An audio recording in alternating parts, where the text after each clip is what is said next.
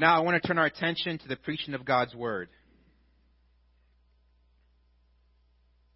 and address something that's very relevant at this time. You know, because I heard that there was an election last week. Anybody else hear about it?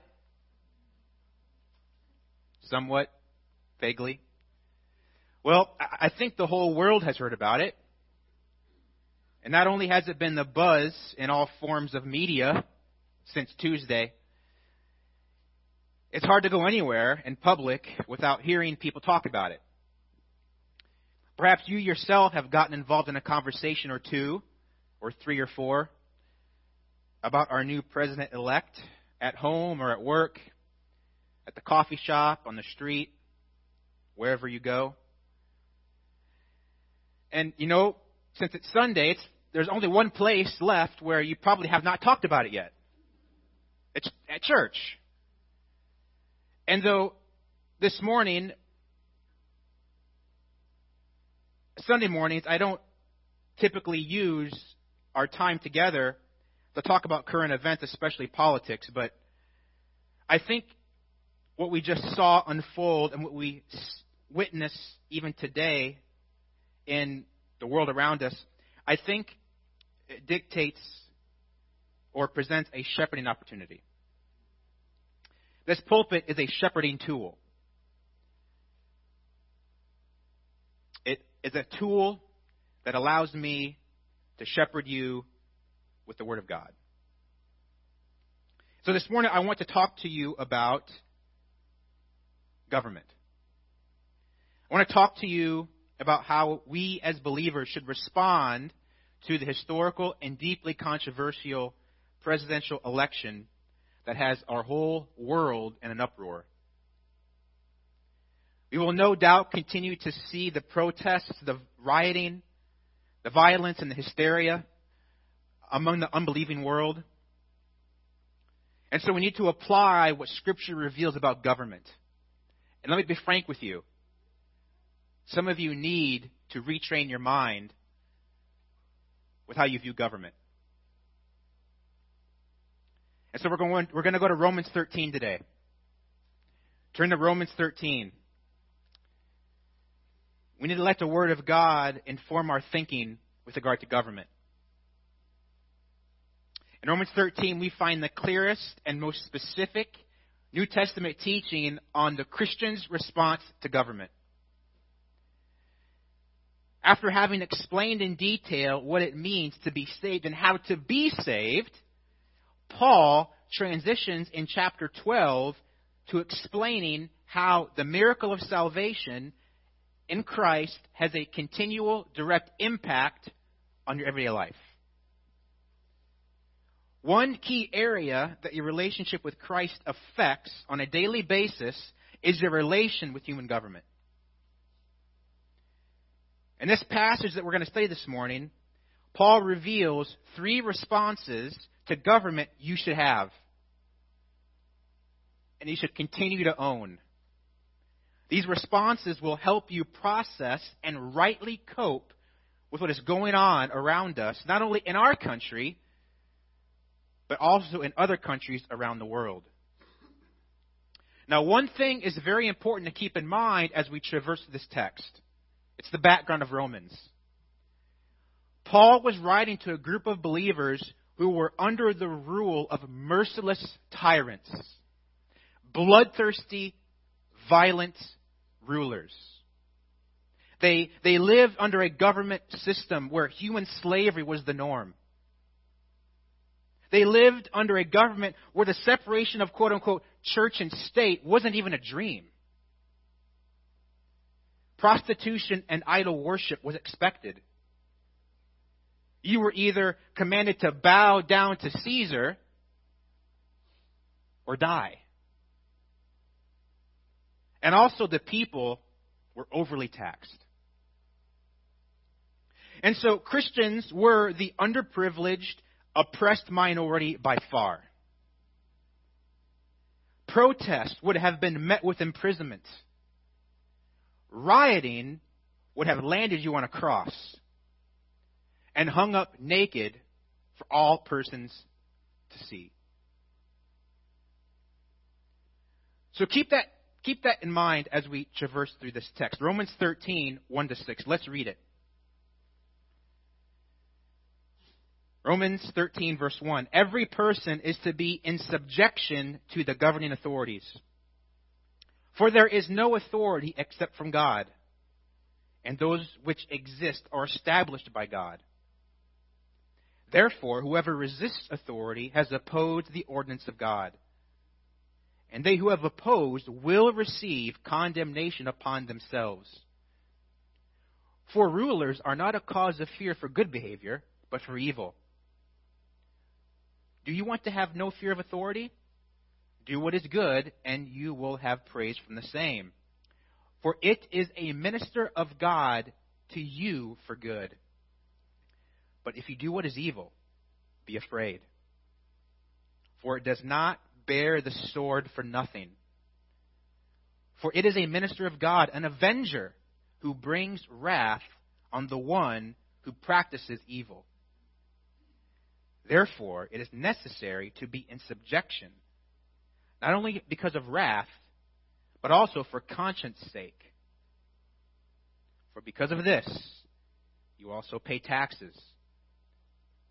For rulers are servants of God, devoting themselves to this very thing.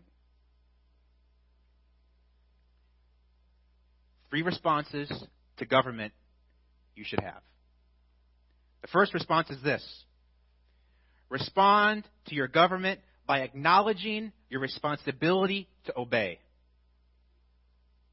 First response: acknowledge responsibility to obey the government. Verse 1, Paul says, submit. Submit is a Greek word from hupo, tasso. Hupo, under, tasso, to place. So it means to place under, or to order under, to rank yourself under in an orderly fashion. This Greek word was used as a military term, used of a soldier's absolute obedience to his superior officer. And you understand this metaphor, don't you? You understand that you are a soldier. Scripture uses that metaphor to describe the Christian life. You are a soldier in Christ's army. Christ is the highest ranking officer, and you are to submit to what he says all the time without question. Just like in the military, generals delegate command authority to subordinate officers. And one of the quote-unquote officers that carry divine delegated authority is human government. Christ has delegated his authority to the institution of human government. And so as an enlisted soldier carries out the orders of his captain, who is under the authority of a general, we as Christians carry out the orders of our earthly government. And Scripture makes only one exception to this command. And that's when obedience to civil authority would require disobedience to God's word. That's the only time where you do not line up under human authority. Other than that, we are called to obey the government, period. Now, the implication of this is clear, isn't it? All forms of anarchy is pure evil in the sight of God. The rioting that's going on because of the presidential election is sheer evil. The violence against law enforcement officers is satanic. And we should hate it. Rebellion against the governing authorities is sin. Now, who are the governing authorities in verse 1? Well, Paul intends us to understand that it's every position in the hierarchy of civil authority, without regard to competency, morality, reasonableness, or any other subjective standard we may place upon them. And this command, it's not just for the Romans. It wasn't just for this people group. Peter said in 1 Peter 2, verse 13 and 14, submit yourselves for the Lord's sake to every human institution, whether to as a king, as one in authority, or to governors as sent by him for the punishment of evildoers and the praise for those who do right.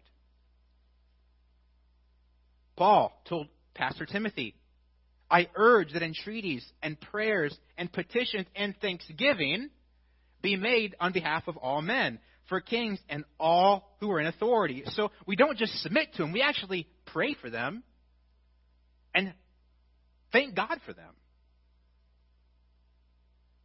including politicians we don't like,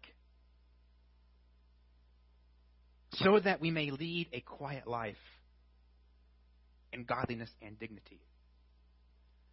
Paul told young Pastor Titus to remind his congregation to be subject to rulers, to authorities, to be obedient, to be ready for every good deed. And so for us, our rulers and our authorities includes the president, Congress, governors, mayors, and law enforcement officers everywhere. All the time. This is the clear and universal calling for everyone. We're not to rebel or disobey our rulers unless we are forced to sin. This is the only time Scripture gives us freedom to disregard government decrees. In Acts 4, we read a response from Peter to the governing officials that's not very submissive. When he was told to stop preaching the gospel, he said, whether it is right in the sight of God to give heed to you rather than to God, you be the judge, for we cannot stop speaking about what we have seen and heard. In the very next chapter of Acts 5, the apostles are arrested again.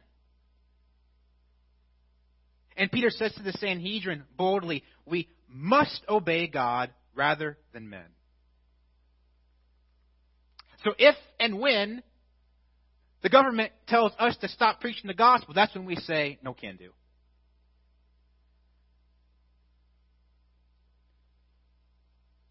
So there is a time to disobey the government, but there must be, this is important, there must be a clear moral line crossed. Rebelling because you don't like the personality or the personal conduct of a president-elect is foolish, and it flirts with sin. Rioting because you perceive that a law enforcement officer abused his lawful use of force is not an option for the professing believer. But when men who worship false gods sanction evil and give hearty approval, Romans 1, to those who practice evil, that's when we say we must obey God rather than men. Other than that, we submit because rebellion against human authority is rebellion against God. As a Christian, we have to respond by acknowledging our responsibility to obey the government. It's very clear. The second way to respond to government is to respond by acknowledging God's sovereignty over government. First, acknowledge your responsibility to obey the government.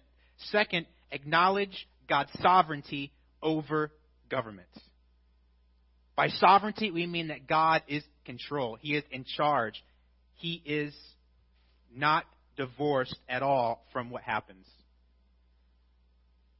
Second half of verse 1 to the end of verse 2. For there is no authority except from God, and those which exist are established by God. Therefore, whoever resists authority has opposed the ordinance of God, and they who have opposed will receive condemnation upon themselves. What Paul is saying here is that God is completely and supremely sovereign over who is in charge. And this is very important to grasp as we witness the moral decline in our country. God is sovereign, not just over some things. There's no qualification. But all things, even over the corrupt rulers throughout the course of history. That is a hard truth to accept for some people. But Paul plainly says, there is no human authority that has not been established by God. Fixed, appointed, set in order by God. Every human government has been arranged according to do God's bidding. Daniel 2:21. It is He, God, who changes the times and the epochs. He removes and establishes kings. Proverbs 21:1. The king's heart is like channels of water in the hand of the Lord. And get this, He turns it wherever He wishes. I remember the first time I read that, it shocked me. The king's heart is like channels of water in the hand of the Lord. He turns it wherever He wishes. Isn't that amazing? And then when I hear men in their arrogance and in the midst of their anarchy openly mock God and His Word, you know what I always think of? Psalm 2. When was the last time you read Psalm 2? He says, the psalmist says in Psalm 2, why are the nations in an uproar? And the peoples devising a vain thing. The kings of the earth take their stand, and the rulers take counsel together against the Lord and against His anointing, saying, let us tear their fetters apart and cast away their cords from us. Oh, boy. And then verse 4. He who sits in the heavens laughs, and the Lord scoffs at them. Then He will speak to them in His anger and terrify them in His fury, saying, but as for me, I have installed my king, my holy mountain. So God is in heaven laughing at the rebels protesting against the authorities that He has put in place. Now, I know this is a hard pill for some to swallow, but God wasn't taking a nap when Donald Trump got elected. Paul wrote, there is no authority except from God, and those which exist are set, appointed, put in order by God. So ultimately, we must come to grips with the truth that your Heavenly Father has a secret decreed will. And all we need to do is submit to it. And keep focusing on the main thing. Making disciples. Paul has a word for those who reject this. Paul has a word for those who reject God's choice. In verse 2 he says, therefore whoever resists authority has opposed the ordinance of God. That is to say, if you oppose the rulers that you have, when they don't force you to sin, you live as though you outright deny what God has done. You are a practical atheist. And there is a hard consequence for that. Paul goes on to say that they who have opposed will receive condemnation. That's a promise. Paul is saying that there will be condemnation for rebels. Now, what kind of condemnation? Well, the context leads us not to interpret this as judicial condemnation from God. In the context, condemnation refers to some kind of earthly correction or punishment. And a vivid illustration of this principle is found in the words of Jesus Himself. When Jesus was arrested in the garden and taken prisoner by a cohort and a mob, what did Peter do? You guys remember that? He took out his sword and he chopped off someone's ear. He was willing to single-handedly take on a group of hundreds of Roman soldiers and the temple guard. But Jesus said, put your sword back in place. For all those who take up the sword shall perish by the sword.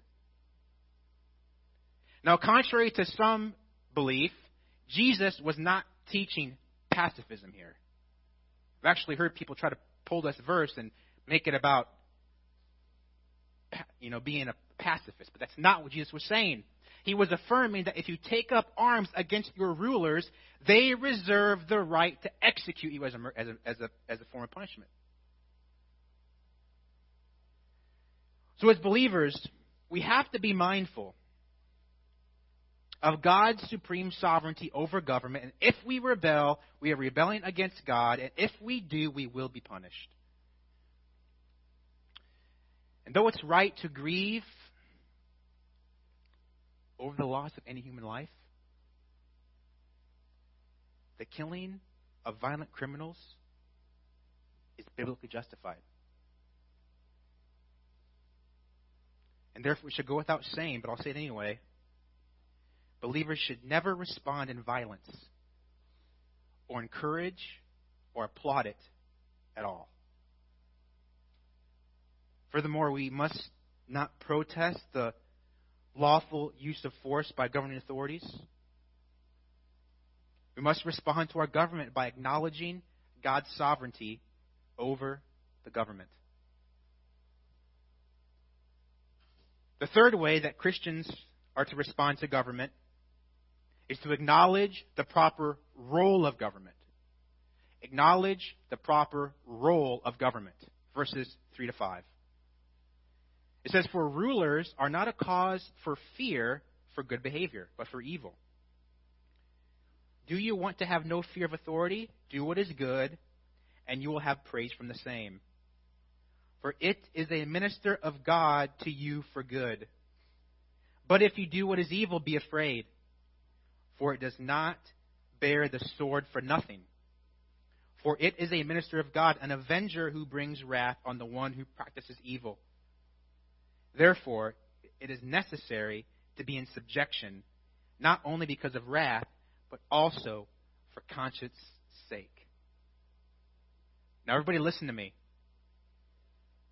This text must be the foundation that undergirds your entire political framework. God intends for government to first and foremost punish the bad guys and protect the good guys. Listen, everything else is secondary. Everything else is unnecessary. Federally funded public schools are fine. But nowhere in the Bible does it demand governments supply that service. Government-mandated health care is unnecessary. Social security is unnecessary. Welfare, financial aid for college, public transportation are all completely 100% unnecessary. But you know what is? A system in place to enforce morality and punish those who break the moral law so that law-abiding citizens can live in peace. Everything else we can do without. All those unnecessary things that I mentioned are not sinful per se. In fact, they can be quite beneficial when used wisely. But human government has not been instituted by God to make life easier. God has instituted government to restrain, deter, and prosecute evil. It's one of the many common graces that God has given to mankind. While many, in fact most, do not receive saving grace from God, the whole human race receives common grace in the form of government. Now that I've given you the bottom line up front about the role of government, let's take a closer look at this text. Verse 3. In verse 3, it reveals the reason why criminals are always in hiding or constantly on the run. They're afraid. And they should be. Those who are submissive and compliant are praised. On the contrary, those who do evil should fear. Those who do good are commended. Even the most corrupt government system generally does not harm those who willingly obey their laws. Do they? Paul goes on to say something that is rather interesting and might shake your worldview a little bit. He says something interesting about the core identity of human government. Look what he says in verse 4. For it is a diakonos of God. Minister. You know the Greek word diakonos, from which we get the English word deacon. Government officials are deacons. They're servants. They're ministers. They're table waiters. And it may seem a little strange for us to view elected officials, judge and cops and soldiers as ministers. But in America, the word has an ecclesiastical connotation, but it does not have to. In fact, other countries around the world have what they call a prime minister. And the idea behind that is to have his or her title reflect his or her identity as a community servant functioning as an integral component of the governmental system. And regardless of whether or not one accepts that truth, rulers are designed by God to function as ministers for their subjects. God intends them to serve the people they rule, which has massive implications. Kings, dictators, prime ministers, and presidents are not given delegated authority to govern as they see fit, according to their own likes and dislikes. They are accountable to God for how they rule. They are not to rule for the people's detriment. They're intended to be God's ministers for good. Look at verse 4. For it is a minister of God to you for good. If a government is not doing good for the people, then they are not ruling according to God's design. For example, many politicians fail miserably in this area by failing to protect the unborn. The Bible is very clear about life beginning at conception. And when the government gives hearty approval to abortion, they fail miserably to do good for the people. That is one area where we as Christians obey God rather than man. And one of the easiest ways for you to be involved in protecting the lives of the unborn is to vote for candidates who vow to end the American Holocaust. And not voting for candidates who promise to be accomplices in the murder of babies. If you cast your vote for someone who is quote-unquote pro-choice, you are an accomplice in murder. Because your vote played a part in putting them in a position to sanction the unlawful killing of humans made in the image of God. No Christian should ever vote for a candidate who is for the killing of babies. Period. And the Church of Christ has blood on their hands. Because they have ignorantly played a part in electing Democrats who want women to have the freedom to kill their own children.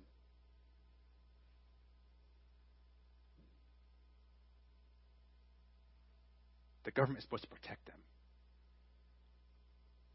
Failed. And they will answer to God.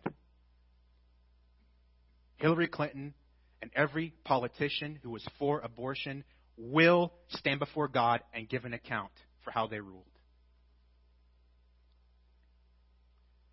Paul repeats himself. And he says that people who murder, committed evil, should be afraid. Why? Why should they be afraid? Well, this might rock your world a little bit. For it does not bear the sword for nothing. Look in your Bibles, please. I don't want you to think I'm making this up. The sword symbolizes the government's delegated power to inflict punishment on lawbreakers. Namely, capital punishment. Here in this verse, okay, if you've been against the death penalty, you're going to be confronted right now. Here is this, in this verse, is clear biblical evidence that the death penalty is perfectly legitimate. Romans 13:4. If you want justification and defense for capital punishment, Romans 13:4. If you're a Bible-believing Christian, you cannot take the Bible seriously and be against capital punishment. Since the time of Noah, God has commanded that men who murder deserve to die. Genesis 9, verse 6. Whoever sheds man's blood, by man his blood shall be shed. For in the image of God he made man. So, the unambiguous truth is that God is the one who instituted capital punishment. And we must recognize that God has given government the authority to determine when capital punishment is due. Paul simply reinforces that truth here in Romans 13. When the state executes an evildoer, it functions as an avenger. An avenger. Don't think of Captain America right now. Think of avenger theologically. God is the avenger. And he doesn't need an iron suit and a cool shield to avenge wrongdoing. He's an avenger who brings wrath on the one who practices evil. The word avenger, it literally comes from two Greek words, preposition from and justice. From justice, out of justice. He is the one who brings out justice in the midst of evil, which connotes the idea of making something right. God is a doer of justice. And what Paul wants us to understand is an executioner employed by the government, key qualification, serves as an instrument of God for the benefit of society. We must understand that the one doing the avenging is God through a human tool. Very important to understand. Vigilantism is not taught in the Bible. The one that does the killing is the government acting as a tool in the hands of God. Men in their own right has no excuse to take life, but the government does. The government does. That is why a Christian can serve as a soldier in combat and come home with a clean conscience, knowing that he was a minister of God.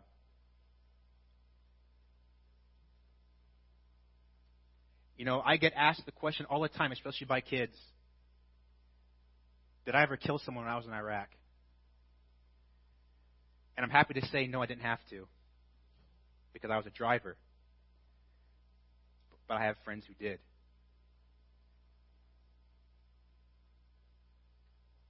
And they can sleep at night and not have a guilty conscience because they're a minister of God. A police officer who responds to an armed robbery and is confronted with a split-second decision to pull the trigger and take a life, can go home and not lose a wink of sleep because he knows that he has been given full authority to kill as a member of the government. Paul says they do not carry the sword for nothing. So as Bible-believing Christians, we cannot be legitimate conscience objectors. God has given the government a license to kill in order to protect law-abiding citizens, and we don't have to feel bad about it. It's surely nothing to celebrate and boast about, but at the same time, we can have a clean conscience. Therefore, Paul goes on to say, it is necessary to be in subjection, not only because of wrath, but also for conscience sake. In other words, we have a deterrent. That deterrent is the sword. But for us as Christians,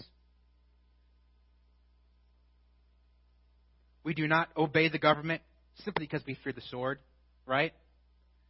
We don't obey the government because we don't want the cops coming to our doorstep. We obey the government.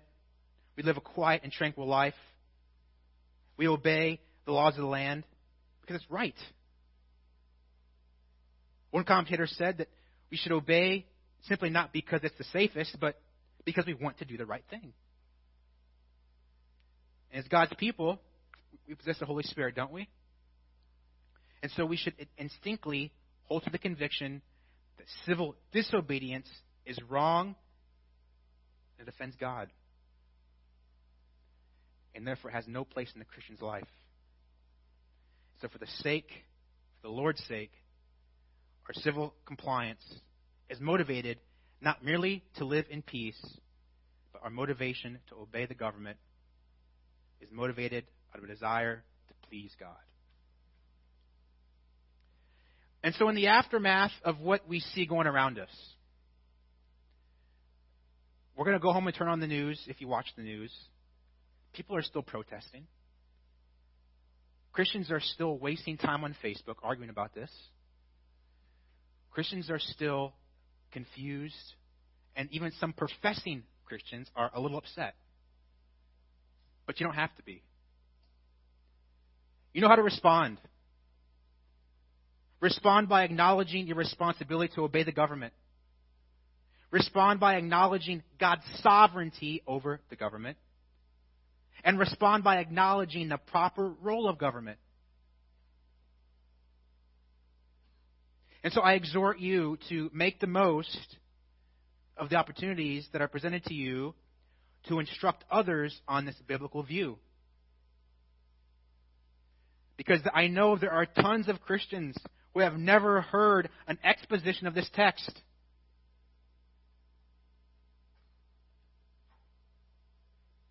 And therefore, instead of being informed with the Word of God in this area, they're indoctrinated with a worldly view, and dare I even say, a simple Western American view of government.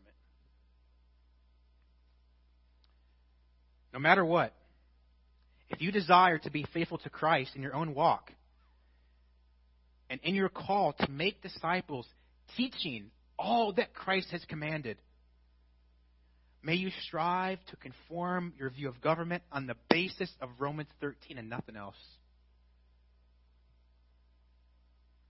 And may you respond accordingly for the glory of God. Amen? Let's pray. Father, thank you so much for your word.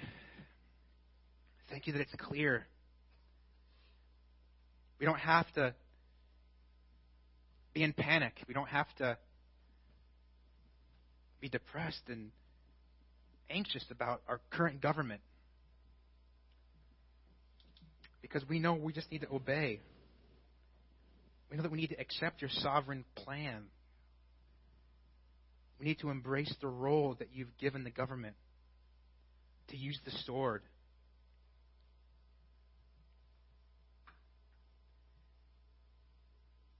If there was any actions or thoughts among us after the election, may we repent. May we seek to honor you as we respond to the sinful government around us. And may we purpose to pray for them. I pray for Donald Trump as he takes the reins. I pray that in your providence you will surround him with godly men and women to influence him. May he have the boldness to do what he's called to do and protect life and not harm life. May he stand up against the evil people and be a champion for righteousness. Please give him mercy and grace, Lord. We love you so much. We thank you for your word. In Jesus' name.